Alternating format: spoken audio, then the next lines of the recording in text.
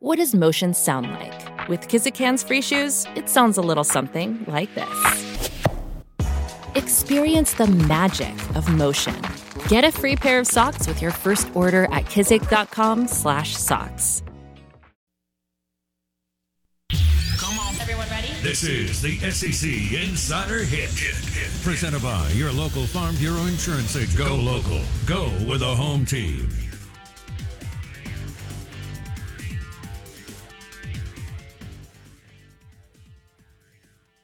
Oh, the Out of Bounds show is powered by Sound and Communications. SoundcomAV.com. That's SoundcomAV.com. And this is 105.9 The Zone ESPN. Here on a Tuesday, LSU wins the national championship. There's some great video out there of LSU fans celebrating. And we bring in LSU insider, Saints insider, Mike Detillier. He was at the Manning Passing Academy last week. WWL Radio TV New Orleans. Mike D joins us on the Farm Bureau Insurance guest line. Mike D, how about them Tigers? You wondered a little bit, could they carry this momentum to win it all? And then you win a game and then lose one. So you're in the losers bracket. So now you got to fight your way out of it. And that's exactly what they did. A masterful job of managing by Jay Johnson. Jay really did a great job. Big question mark all season long. We had him on every week and question about his pitching other than schemes. Nothing was consistent. And he was able to make it work. Him and Wes Johnson, who now is going to be the head baseball coach at Georgia. They got it to work and put it all in place. And certainly you had the bats most of the season back it up. There were lows like anything else in baseball, but high expectations. You were preseason number one. You stayed there for 14 weeks until lost a couple games, and then Wake Forest took over as number one. But Jay did a fantastic job here, really did, in piecing this team together. And I'd have to throw kudos also out to Paul Maneri, because a lot of these players were guys Paul Maneri brought in. Everybody talks about what the transfer portal, and certainly a huge part of this team. But I'll be honest, when they brought in Paul Skeens, did anybody think he would be like what he was this year? No one. Tommy White was brought in. He was a really good player at North Carolina State. Thatcher Hurd from UCLA. But Paul was the one who recruited Dylan Cruz and Cade Beloso and Thompson and Braden Gilbert, Gavin Dugas. He had all of these guys. He recruited. And Jay knew that from day one. He said it was a big part of him accepting the job here, that he knew there was a really good foundation in place. And he was able to get some key pieces through the transfer portal, which that's going to be the wave of the future. Okay, you replace a guy. It's not going to be an 18-year-old high school kid. It's going to be somebody from somewhere else that comes in and makes the difference. So Jay did a great job, really, really did, and handled it really well. Hey, Mike, do you know how much money Marucci invested in the NIL last year? I'm not real sure of that, to be honest with you. But I'm sure it was quite a bit, and, just to think about, in less than 90 days, LSU has won a women's national basketball championship and a men's baseball championship. So, Brian Kelly, hey, time to kick it off, right? Man, pressure's on Kelly now. He just saw up the ante, so to speak, on things. And, if you'd have asked me this in January, which team you think will win the national championship first, one would have been LSU baseball because of what was coming. Now, I I had no idea Paul Skeens would be this good. No idea. But a lot of the pieces were in place for them to make a run. The 2 spot would have been LSU football. It wouldn't have been Kim Mulkey in LSU women's basketball because of the fact that, South Carolina looked like such a daunting task to overcome. And I think it even surprised Kim, to be honest with you. She never lowered her expectations, but I think she always thought the run would be in 2024. It wouldn't have been in 2023. And yet she got it a year early. And look how they've set themselves up for another strong run, for 2024. But, yeah, there's a little bit of pressure on Brian Kelly today. Jay Johnson did it in year 2. Kim Mulkey did it in year 2. Brian, you enter in year 2. Hey, it's time to maybe win it. But, man, you got to give Scott Woodward a lot of credit here, Bo. He went out immediately. He had focused in on Kim Mulkey, and he was able to land her. We all know Jay Johnson was not his first choice, but it ended up being the choice. Who was? Do you remember who his first choice was, Mike? I really think everything being open. Bianco. Listen, it don't hurt you to ask. Was that he went after the Florida head coach. Oh, Sullivan. And then Bianco, and then Jay Johnson, maybe? And the former Oregon State coach. Oh, Pat Casey? He went after Pat, but that was pushback. And we all know the situation would happen there with him in the picture. Oh, yeah. I forgot about that. Yeah, off the field stuff. Man, there were a lot of board of supervisors, people that told me there ain't no way in the world I would accept Pat Casey coming here. It's not going to happen. But it doesn't matter because I don't think Brian Kelly was his first choice either. Okay? I think we all know that if he had his druthers, he would have tried to bring Jimbo Fisher here. That'd have been a terrible hire. Good grief. And sometimes your first instincts are right, and sometimes they're not. And Jimbo decided to stay at Texas A&M because of the recruiting class that was coming in. And there was no doubt he flirted with Lincoln Riley. He won't admit it, okay? Nobody's going to say it. But he flirted with Lincoln Riley. And when Lincoln decided I'm going to SC, then he turned to Brian Kelly. My thing about it is it doesn't matter who you maybe talk to, who you maybe like better. It's who you end up with, okay? In the long run, it's who you ended up with. And he look the choices he made. If you think about it, in Mulkey, in Jay Johnson, in Brian Kelly, how it has changed his program. Now, the jury's still out on Matt McMahon as the LSU basketball coach because he's got a tall mountain to climb to catch up in the SEC, a really tall mountain to kind of glance to. But he's made 3 tremendous choices there in sports and really has been, I think, so much more competent and more focused athletic director than what they had before in Joe Oliva. Yeah. Oh, Joe. Do you even know where he is now? Do you know where Joe Oliva is, Mike? Is he retired or working? I'm pretty sure he's retired. Okay. And he had always talked about going back to Duke, to in the North Carolina area.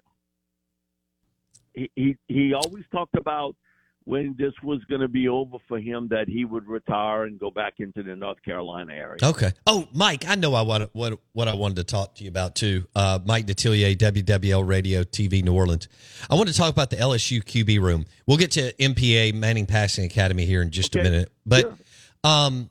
Okay, so with Jaden, you've got the best SEC or one of the best quarterbacks in the country coming back, and with Nussmeier behind him. Do you believe that LSU has the best quarterback room, or Ole Miss with Dart and Sanders?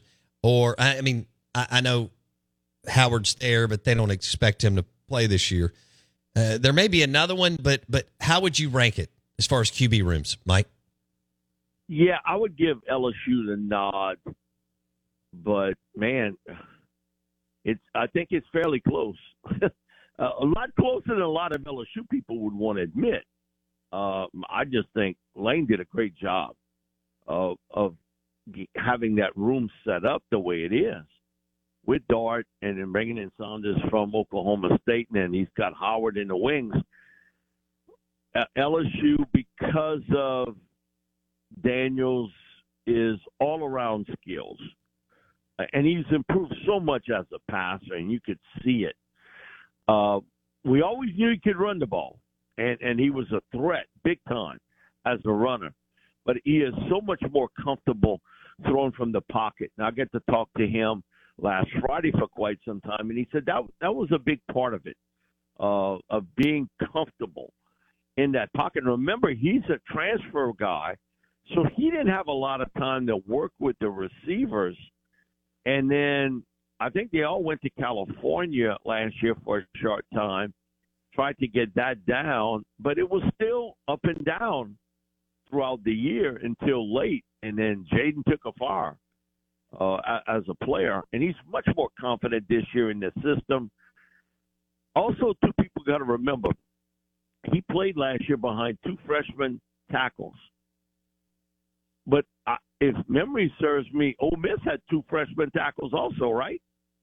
That's a good question, Mike D. Jason, look that up for me, please. I'm pretty sure they both played with two freshman tackles. I know LSU did. I know Ole Miss had at least one, and I'm thinking it's two. Man, you're a new quarterback in a new system, and you got two 18-year-olds protecting you. Now, Mason Taylor is a tremendous tight end prospect. He was an 18-year-old freshman, too. So I think it's set up, and I always look at it when you're trying to pick a team that can win a national championship. The keys are, one, you got to have an experienced quarterback. Secondly, I like to see at least 3 to 4 returning linemen, especially the center, a big-time playmaker out at wide receiver, an edge pass rusher, a dominant linebacker, and a really good secondary. LSU has got all those checked off, but the final one, because I can't tell you who's going to start at cornerback at LSU this year, and neither could Brian Kelly. It's a lot of transfer people and how that mixes. If you look at how Georgia and Alabama has run this, and you look at that sort of blueprint, basically they had it there. And Georgia, I think what was underrated with them, because their front seven was so good, was the talent they had in the secondary to match up. And it didn't matter who they played. They matched up. And one of the things with Kirby, and I noticed from Pete Jenkins, he said, Kirby does some things with his corners and safeties not a lot of teams do, and that is almost use them like a hybrid linebacker and getting pressure. He trusts that his corners can one-on-one downfield with people. Well, years ago, that was the strength of LSU. Yeah, it's not. It's a lot of the unknown at LSU of who is going to be. There's talent there, but who is going to be the corners at LSU and the nickel cornerback at LSU? I think the safeties are fine, but I'm unsure about that cornerback. And if you have question marks there, guess what Florida State's doing? Come on, it ain't no mystery. I'm going right after LSU, throwing the football. And I'm going to challenge those corners right off the bat. I'm going to challenge them. Mike Detillier, WWL Radio TV New Orleans, on the Farm Bureau Insurance guest line. Okay, so Mike, walk me through this. The Manning Passing Academy, it's cool. It's Eli and Peyton and Archie and all this, and I think there's probably something you can take away, but then it may be tough to gauge because they're not going against the live bullets and so on. But, I guess as far as college QBs, who we can do more than one, but let's start with number one. Who was the most impressive quarterback at the Manning Passing Academy? Drake May from North Carolina. Okay. Archie and I sat down, talked. He came with us for a time on WWL Friday, and before we started talking, I said, Drake May, he reminds me of a young Andrew Luck. And he's like, Mike, that's a really good comparison. That's who he looks like physically. He can make all the throws, really smart young man, genetics, man, he got it. Dad, brother, you name it, uncles, they're all major college sports. And in his first year, I thought he really played pretty well, especially early on. He kind of trailed a little bit later, and maybe that had to do with things beyond his control. But I was impressed with him, how he handled the situation. When you lose all those people to the NFL, they had two running backs get picked in the second round, and they lost a couple of key receivers. And he handled that offense so well, and you could see it. His poise, his ability to throw a very catchable football. He's got a strong arm. I think his best throws are in the medium range areas of the field, anywhere from 12 to 25. That's what he really does best. But the guy that won the Anthony Richardson Award this year was Joe Milton III. My goodness. We were sitting in the back end zone, and it was funny. Cooper was saying, okay, guys back there, and he knew I was sitting back there. Y'all better be careful. Joe Milton's up. He threw a pass over 70 yards on a dart in the corner of the end zone to a receiver that he caught. His first pass, he threw it over 70. The receiver dropped it, hit him right in a bad place in the hands. But Joe Milton, physically, he is so much like Anthony Richardson from Florida. And he did the backflip, just like Richardson did last year. Oh, goodness. He spun in the Jinxed air. himself. I'm like, good gracious. He's a very confident young man from Pahokee, Florida. And we got a chance to talk, and in the interview, he talked about being scuffed in life. It's like nobody gave me anything. I was scuffed, though. I go to Michigan. It didn't work out. I go to Tennessee. And Hendon Hooker, I told him what Hooker had told me last year. Hendon told me the next big thing in the SEC is going to be Joe Milton III. He said the only thing keeping him back is consistency. Wow. He said, that's why I'm the starter and he's not. Wow. Hooker was very open about, man, that guy is talented. But he spoke about that was something he had to gain. And he gained it at Tennessee, the consistency to do it play after play. And he said the only thing keeping him back is being consistent. But, man, he's got a chance to be really special in an offense that is certainly going to be quarterback friendly with Josh Heupel. Oh, Heupel's so good. All right, behind Drake May, take out the throwing it 70 yards, but guys that just sharp, clean progressions, accurate. Behind May, who would you put in like 2 and 3 and 4 spots, Mike D? Michael Penix Jr. from Washington was very impressive. Jaden Daniels from LSU would have to be in that group, and a young man by the name of Cameron Ward from Washington, who I saw. We had a long talk.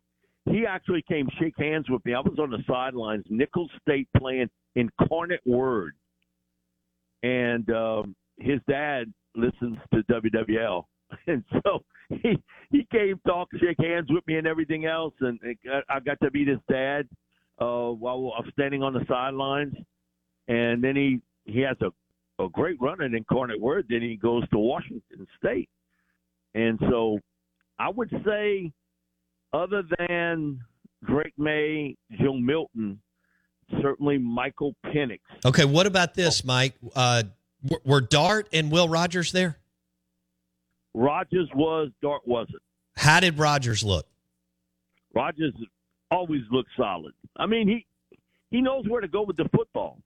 He's in that system where it's quick reads and not get rid of the football fast. And you could tell his accuracy skills, his touch. Where I think he's gotten better, Bo, is arm strength. He looks stronger throwing the football deeper downfield than what I remember a year ago. I thought maybe some of the passes sort of maybe kind of fluttered a bit on the deeper throws. I thought he was much better on the deeper throws this year. Much better. So I think he's worked on physically getting stronger. And as you get a little older, sure, in maturity, you're going to get stronger throwing the football. So I thought Rogers looked very, very good. Very good. So Dart wasn't there. Spencer Sanders, I guess, wasn't there. Was Walker Howard there? I did not see Walker there. Okay. Did not. All right. But Will Rogers visibly looked stronger than 12 months ago. Deeper throws, because the one thing I've always talked about Will is how accurate he is on that short intermediate stuff. Now, listen, you're not playing in that Leach offense without being accurate. Sure. Short intermediate. You got it. That's always was something Mike stressed. And I will say Will was really good at it. Where he's gotten better is on the intermediate longer throws, where there's not as much air under it. And he was pinpoint. He was very good. But he's always been a very accurate passer. Always has been. But I think what's going to be the difference this year is his ability to get out the deeper throws. And that, I know Drew used to always talk about it, and Peyton Manning has spoke about it. The hardest throw in football is those longer throws. And sometimes it's a touch issue. Sometimes it's just getting enough air under it. Sometimes it's arm strength. Because Peyton was open about, at the end of my career, I couldn't do that anymore. You know, that had been taken away from him. And that's what Drew lost also late in his career. Right. That's a good point. I do think if I'm building that offense at State, I would add a little bit more of the deeper throws. I think Barbet will, the new OC. I think it's part of it because I can see Will is physically stronger and can make those throws better than he could earlier in his career. Thanks, Mike D. We're off next Tuesday, but we'll either hook up the next week or later in the week. Thanks, buddy. We'll do it. Thank you, brother. And happy 4th to our friend, Mike Detillier, who's awesome and been awesome for the last 10 years or so on the show. WWL Radio TV New Orleans. Hey, that interview is brought to you by our friends at Sound and Communications. SoundcomAV.com. Audio visual, right? Acoustics, audio, video, lighting. They can design and install for your government building, school, church, sports facility. All powered by Sound and Communications. SoundcomAV.com.